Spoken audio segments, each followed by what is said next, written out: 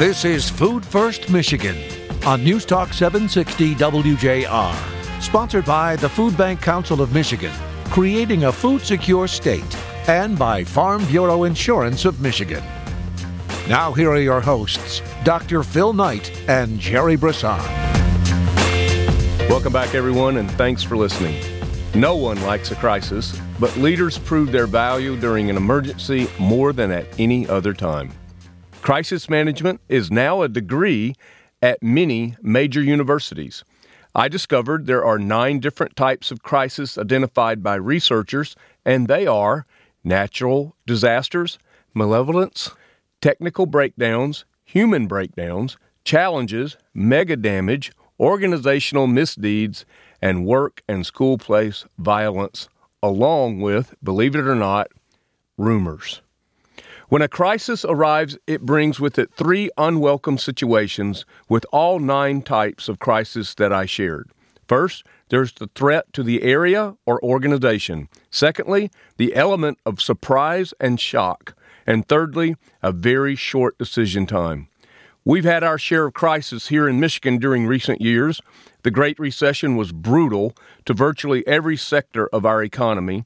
The Flint water crisis is still a crisis at many levels. PFAS is fast taking on the characteristics of another man-made crisis.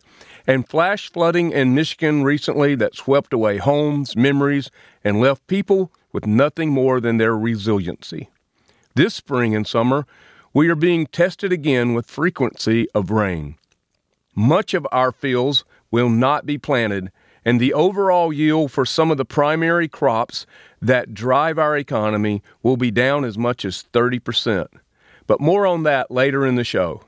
The test for any leader is to address, handle, and lead through the crisis at the same time, ensure that the duties related to an organization's core mission don't suffer. Gary McDowell, the director for the Michigan Department of Agriculture and Rural Development, is just such a leader, and he is back with us today to discuss not only crops in the field or the lack thereof, but he will also share with us about the core mission of MDARD as it pertains particularly to food safety and our mission of food security. Come back and be with us. Join Jerry, Gary McDowell, and me, Dr. Phil Knight, in just a moment.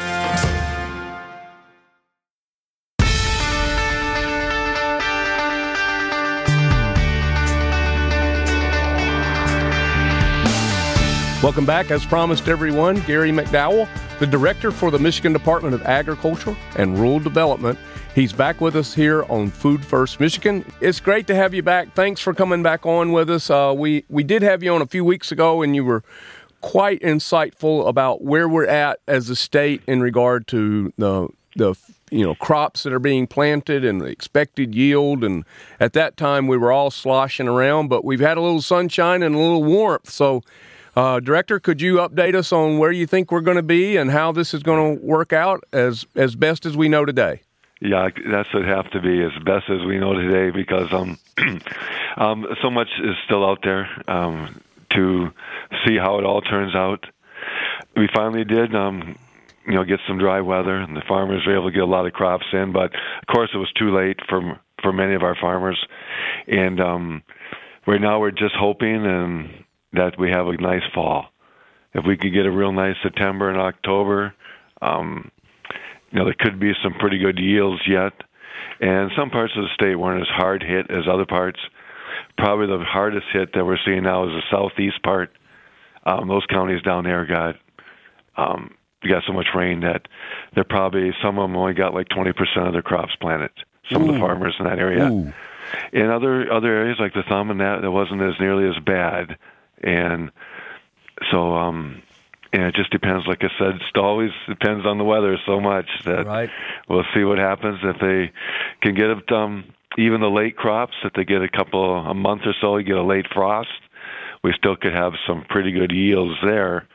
So we're going to have to wait and see how it all ends up this fall. Right. Well, I know you guys will keep your hand on the pulse of that, and of course we're thinking about that, and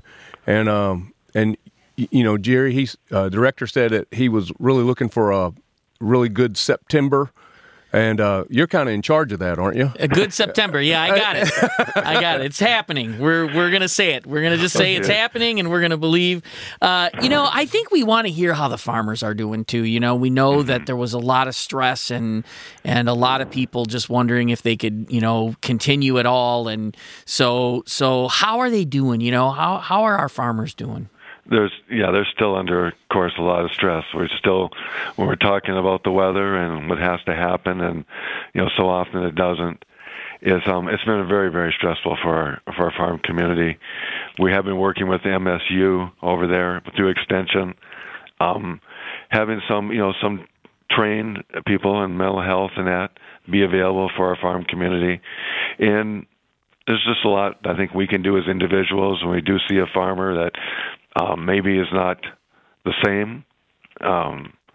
Maybe take a little more interest and to make sure that that's going to be okay. Maybe sometimes just a thank you or acknowledgement. I know what you're going through, a very tough period here, and there has been some. I think the last time we talked, the state of Michigan has got $15 million to help the farmers with low interest loans and initiation fees for those loans. That's it's just been finally signed off on, and that's getting to our lenders. So hopefully, it will definitely help some of our producers. It might ease some of the stress, but there's still with the tariffs and those are going on, our soybean producers especially. That's still ongoing situation. They're hoping to get that resolved quickly. And soy is one of our main drivers for the agricultural part of the economy. Isn't that true, Director? Yeah, it's one of our Michigan. The two top crops by far are corn and soy. In a lot of these markets, overseas markets, especially like with China, where we're having the tariffs, these are markets that these farmers have worked a long time to develop. Mm-hmm. We're talking years and years, and they continue to work to develop these. And now the big fear is that we won't get them back. Because time goes on, they're picking up new markets. Chinese are right now investing heavily in South America, especially Brazil. They're building railroads, deep sea ports to get their soy from there.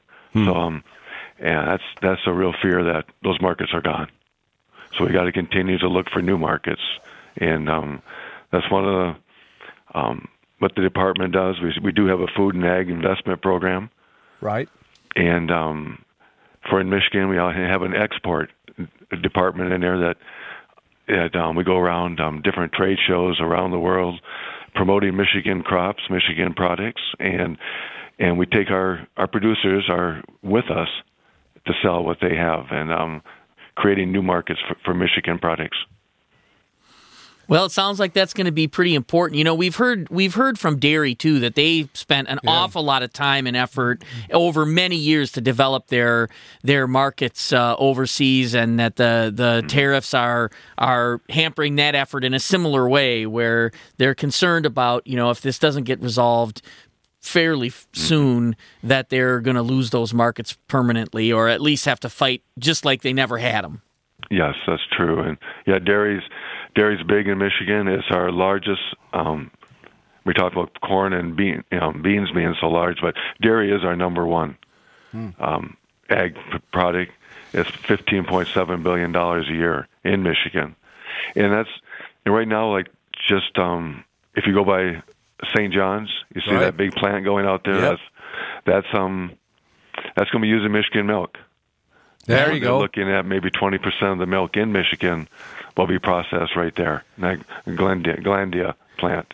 Well, probably the only guy that's been on the show more than you has been Ken Nobis from Michigan Department, from the Michigan Milk Producers Association, and Ken's been a great friend to us. In fact, MMPA and UDIM, Jerry, how much milk is it they just gave it to us at their association meeting last year? It's 150 gallons a day, and they upped it. They upped it from 100 to 150, and 50 pounds of cheese every day. So to the food banks, Wow, they're great partners with us, as many of the folks that you mentioned, and of course, MDARD is a great partner for us in this mission of food security. And we're talking with Gary McDowell. He is the director for the Michigan Department of Agriculture and Rural Development. He's going to come back and be with us for another segment. All of you folks come back and be with us too.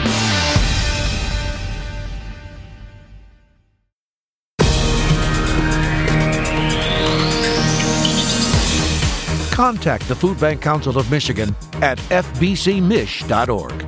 Now back to more Food First Michigan with Dr. Phil Knight and Jerry Brisson. Gary McDowell, the director for the Michigan Department of Ag and Rural Development. He's our friend and a colleague, and he is a farmer as well.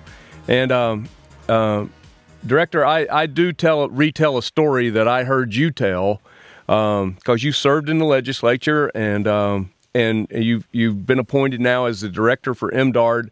And there's a story you tell that your brothers are pretty happy when both those things happened. You want to tell your version, or should I tell it? Well, that was when I got this position, and I was the first one I was elected. I'm wondering how my brothers would feel about it. Me not being around anymore on the farm to do my share of the work.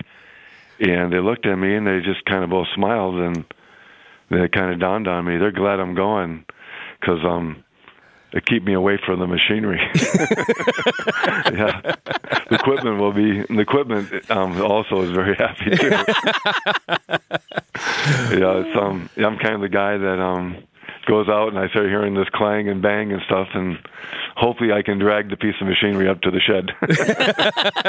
Have my brother Bob take a look at it. There you go.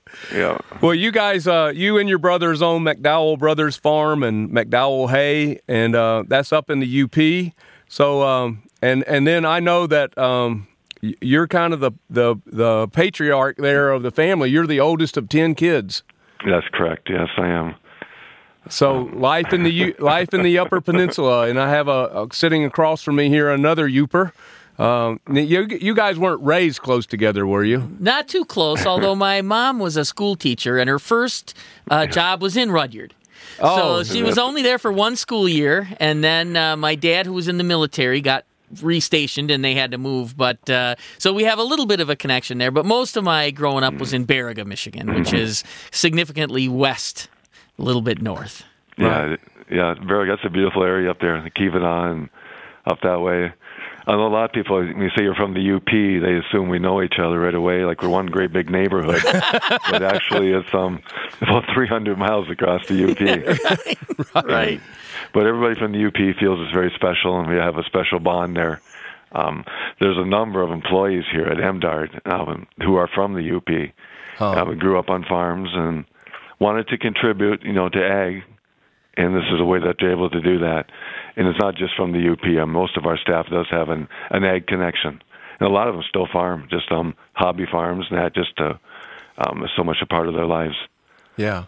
Can't get away from it, right? No, it is. Like that old saying, I guess you can say take the boy out of the farm, but you can't take the farm out of the boy. Right. Of the country, yes. Yeah. Interestingly enough, one of the big debates during the Industrial Revolution was how would it change people's fundamental attitude toward life when they weren't close to the earth anymore.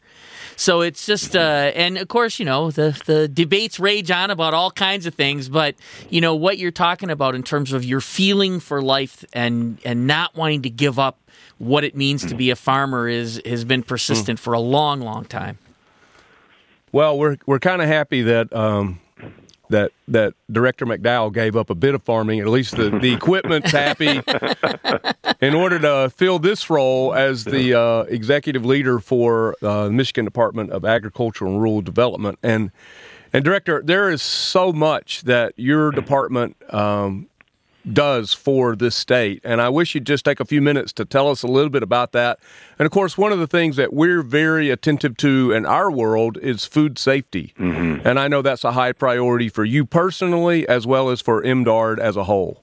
Yeah, you're absolutely right. We have at MDARD we do have 4 key goals, and the number one is food safety, human and animal health. That is our number one priority here. Environmental, sustainability, economic development, and efficient, effective government.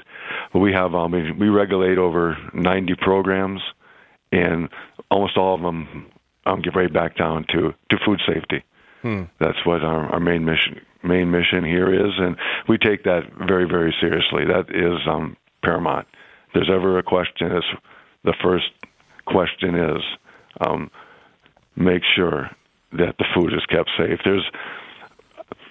We just had 8, we call them sampling teams, and they're emergency preparedness. We did 8 of them across the state. We just finished up yesterday in Taylor, Michigan, our final one. And we had all our staff are trained in emergency preparedness. And just there's a good example. We had an exercise back when we had the flooding over in the west part of the state. Right. And that's the number one emergency in Michigan by far, our floods. And the governor was there and was asked the different divisions, what is your role in this emergency? And our emergency preparedness director got up. His name's Brad Deacon. He's also a Youper from Menominee County. But he got up and he just started naming off the things that we were doing immediately. And we were checking all the fertilizer, pesticide supplies to make sure that they were safe. We were doing food safety, checking our restaurants, our food processors, our retail stores, making sure that the food was safe. We were doing weights and measures, was out checking the petroleum, making it that was safe. Our people in the livestock were checking, like any large livestock operations, to make sure that the manure supplies and that, or supplies dumps, were not getting into the water, contaminating that. He mentioned we also regulate our pet shelters, that they were unnotified, that they're probably receiving additional pets who are being abandoned in this emergency. The list just went on. And it really impressed upon me. We're a small staff and over here at MDARD, but our responsibilities are huge when it comes to public safety and food safety and human and animal health. And like I said, that's our number one mission here, and we take that so seriously. It's such an important part of what we do as well. When we talk about food banking, a lot of people think about the distribution side, which is critically important, no question about it. But we think one of our number one priorities is food safety. Same reason. I mean, every day there are recalls. There's food recalls from all kinds of different places, and we have to make sure we know where the food is, and who got it and how much of it they got. So if there's a recall or a problem of any kind, we can get in touch with those people and get that food back as soon as possible, so that, again, the whole food supply remains safe. And so not just food recalls, though that's one example that people don't often think of food banks as being responsible for, but, we're certified at the very highest levels by AIB and other independent certifiers to make sure that the food supply that we do is safe. I mean, we don't want a person ever to be sick because of anything we've done. And so we appreciate your efforts there as well. We know that when food comes to us, we pretty much count on the fact that you're doing your job, making sure it's safe before it gets to us, and then we take the baton from there and make sure that the community we serve is also served well. Yeah, you do an excellent job, and we appreciate that. We appreciate the cooperation and the coordination that we have with the food banks. I mentioned that these preparedness exercises and how important they are. And I don't know if I got my numbers exactly correct here, but I gave 3 numbers, 13, 741, and 350 million. And what the correlation is, back in the early 2000s, there was a salmonella outbreak in the peanut butter coming out of Georgia. Right, yep. And that's the number of people who died, number of people who were hospitalized, and what it cost the peanut butter industry, the $350 million. And that's not even including the farmers, how much they were impacted. But the number one issue, of course, was the human health. And because they weren't prepared. They didn't know where the problem, where it was coming from. And that's why we have these sampling exercises, that we are going to be prepared. We had different scenarios at each one, and our field people got out there. And it wasn't just our field people, it was our people here in Lansing. We're all included in these emergency preparedness exercises. Well, I'm not sure that your numbers are right, but they are consistent, because I remember hearing you speak up at the food processors state association meeting up at Mackinac, and you shared these numbers. I wrote them down, and I was going to ask you today what 13, 741, and 350 million meant to you. And you beat me to the punch, and I'm glad you did. So I don't know if I got them consistent 2 times in a row or not. I don't know if they're right, but they are consistent. He's Gary McDowell. He's the director for Michigan Department of Ag and Rural Development. That's Jerry Brisson over on the other side of me. I'm Dr. Phil Knight. You're listening to Food First Michigan, and we'll all three be back in just a moment.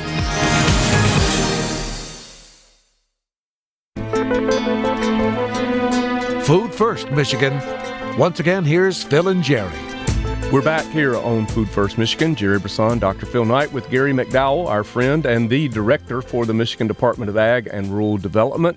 And, we all recognize, first of all, if I want to go back to something we talked about in the first segment, and that is we tend to think about the military and people in law enforcement, and we're pretty good about sticking our hand out, shaking their hand, and telling them thank you for their service. But, Jerry, I think it's a time where we really need to include a third group into that, and that is our agricultural community and specifically our farmers. No question about it. We depend on them in ways that are so obvious, but that we really don't talk about. A lot of kids don't even know where food comes from anymore. They go to the store, they get the food, and the food comes from the store. Right. And so, it's now we have farmers markets where there's some exposure and there's some things happening in school, and we know about the lab that Michigan Farm Bureau goes around with to now too. To help kids understand this. And of course, we spoke about MSU Extension and the great work they do, and 4-H, and it's not that there's nothing going on. Yeah, Scott Piggott's not proud of those 2 science labs at all. By the way, jeez. But nonetheless, I think you're right. It's good to be reminded of the hardworking and dedicated people on those farms that are really nourishing us all. Yeah, absolutely. Well, it leads. It's a good segue into this topic I'd like to cover with you, Director, and that is really what the role and impact economically. You talked about that in one of the 4 pillars for MDARD is economic impact, and it is significant. And I'd love for you to talk with our listeners a little bit about that. In Michigan, ag is one of our major industries. It's most of the time it's the number 2, and it's over 800,000 Michigan residents are employed with food and ag. It's $104 billion a year industry in this state. We lead the nation in 7 different commodities: asparagus, black beans, cranberry beans, cucumbers, tart cherries, Niagara grapes, and squash. And it just is over, and this is one fact that really I think surprised a lot of people, that in Michigan we grow over 300 commodities for sale. We're only second to California. We're just blessed with that. On the west side of the state, we have that fruit and vegetable belt that runs basically the whole side of the lower peninsula. And then you go across the state and down the south side, there's just the fields and fields of beans and corns, and up into the Thumb area, which is around Saginaw, some of the most productive farmland anywhere in the world. The bean crops that come out of there, most of them are exported to Mexico. And then you get up into the dairy farms scattered all through that, and you get up into the UP, and there's small farmers up there. And we also have our forestry industry too, which is kind of considered part of ag too. And so Michigan, it's just it's really big. We actually employ about 17% of the people working in Michigan. Their jobs can be traced back to agriculture. You know what? Those are some amazing statistics right there. And Jerry, I know you're going to jump in on this, but I gotta go get ahead of you here. The one that just blows my mind every time I hear it is Niagara grapes. Who would have thunk it, right? Yeah. And we're number 2, like in blueberries, sometimes number 1. Different crops, we're back and forth like that. But I don't have the number here, but like in the top 5, we're in so many different commodities, being the second most commodities of any state, besides right behind, not to say right behind, but second only to California. That really tells a lot about the diversity in Michigan ag. Well, Absolutely. it's also an opportunity for food security. I mean, one of the things, every industry has a certain amount of what they call shrink. You know, things that they put together and can't sell or don't sell or doesn't work out the way they thought. And so there's a certain amount of, you know, you got it now, it didn't sell, what do you do with it? And food banks, of course, benefit from that across the entirety of the food supply chain when people have surplus or excess. And we've worked with MDARD and the state of Michigan for a long time on unlocking that excess that, you know, just because you have to, you're going to plant what you think is going to be the right amount, and sometimes it's more than you need, and so then what do you do? And, you know, we've talked about the complications in labor and lots of other things that create these dynamics, and it is a pretty interesting situation. But fundamentally, one of the big 5 opportunities in food banking is to take even a harder look at what the typical surpluses are across not just the commodities you listed specifically, but all the 300 products that Michigan is known for and producing quite a bit of, so that we can really expand the partnership we have with growers and manufacturers to get as much as we can at the lowest possible cost to really end hunger in Michigan. It is a key aspect of the blueprint that we're creating for the Food Bank Council of Michigan. And we know, Director, that the work you're doing with us and that we're going to continue doing is a really important part of unlocking that potential. Yeah, absolutely. And it's also making sure the food is safe and nutritious. And in Michigan food, we have a reputation for that. Oh, that's a fact. I mean, we hear that over and over from our national network, Feeding America, that wants us to source more and more of our food that we can't use, you know, immediately here in Michigan. They want us to really source that to the national network so that, you know, less rich produce-rich states would have some access to, you know, healthy, nutritious food. And, you know, and if that helps create a secondary market for some of our farmers, we're happy to help be that conduit and create that for them. You know, they won't make as much money as Kroger or Myers buying it, but, you know, at some level, they very much appreciate it because it does create some secondary markets for them. Yeah, it absolutely does. We have the Double Up Bucks program. And right now we're working through the legislative process, but we're hoping to be able to double that Double Up Bucks program for this next coming year. And that provides fresh produce and vegetables for our SNAP programs or recipients. And we're looking at hopefully 20% of that will be grown in Michigan. That's our goal. That's awesome. That's awesome. And fresh fruits and vegetables are, again, one of the most requested items that we get through our pantry network. Now, part of the reason is because historically it's what we've had the least of, so we will have to take some responsibility for the demand, right? But nonetheless, you know, when you're managing on a very, very tight budget, things that spoil are one of the things you avoid because you don't want any of your dollars to go to waste. Yeah. And so these programs that help people get more of the fresh fruits and vegetables are critical to their health, critical to their diet, critical to the way they feel, and we believe critical to their success as well. Yeah, this came out of the Flint water crisis, actually. I understand that. What can we do for these children who were infected with this lead poisoning? And they said fresh fruit and vegetables. Right. That's probably one of the number one things we can do. I think it showed a great partnership between MDARD, Michigan State University Extension, and the Food Bank Council, particularly the Food Bank of Eastern Michigan, when all three of us came right together and was able to say, okay, here's the food and that would help mitigate the circumstances around the lead exposure. The teaching was being done by Extension and as well as MDARD people, and you know the food bank was able to deliver the food right there to the neighborhoods where the kids were at. And I think it was a great picture of a beautiful public-private partnership between the three of us. Yeah, I couldn't agree more. And hopefully some good came out of it. I'm sure it did. Yeah, absolutely. We got a lot of food was distributed and for those children who were in such need at that time and still are. He's Gary McDowell. He is the director for the Michigan Department of Ag and Rural Development. He's our friend and our partner in this great work for a food secure Michigan.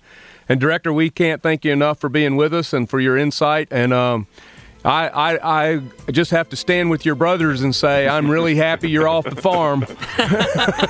You don't have any equipment I can... Well, we can find you something.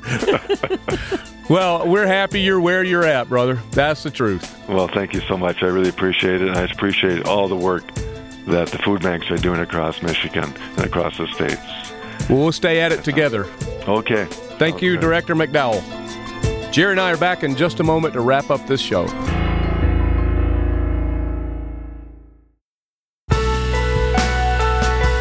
Thanks for listening, everyone. Jerry and I are back here in the WJR studio. Jerry, Gary McDowell, director for MDARD.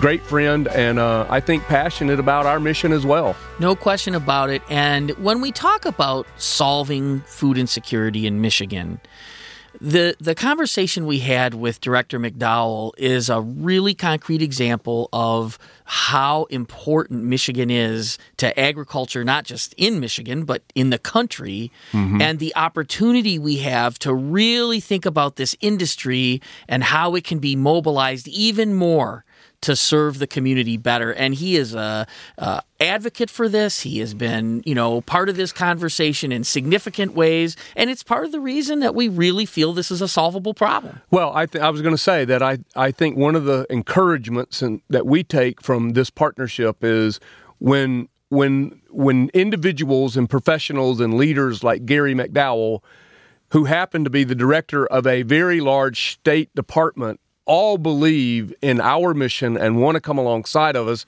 it can't help but be encouraging that we really believe we can get this done. And so there are literally millions of pounds of produce out there and available that we need to find and make sure get into the system in the right way at the lowest cost. That takes more than just idea, right? That takes actual work, and we just got to make sure that Director McDowell isn't running the equipment. That's all we got to do. I know that was a shot when he's not in the room anymore, but that was a pretty funny part of the conversation. I couldn't help myself. Yeah, well, his brothers appreciate it anyway. Well, as we said at the close, we're happy he's where he's at, and so are his brothers. Yeah, that was funny. So, look, Jerry, there's something else that's floating around the news that I don't think we can just leave alone, as positive as this conversation with Director McDowell was. But, we talked a few weeks ago about the change that has been proposed between the consumer price index and the chained consumer price index, and how that would affect people that we serve in the regard to be able to get some benefits. But now there's another move to really affect eligibility as well. You want to break that down for us a little bit? Yeah, real simply and without getting too wonky, people who qualify for one government program are in 47 states automatically qualified for other government programs, and that's a very high level view.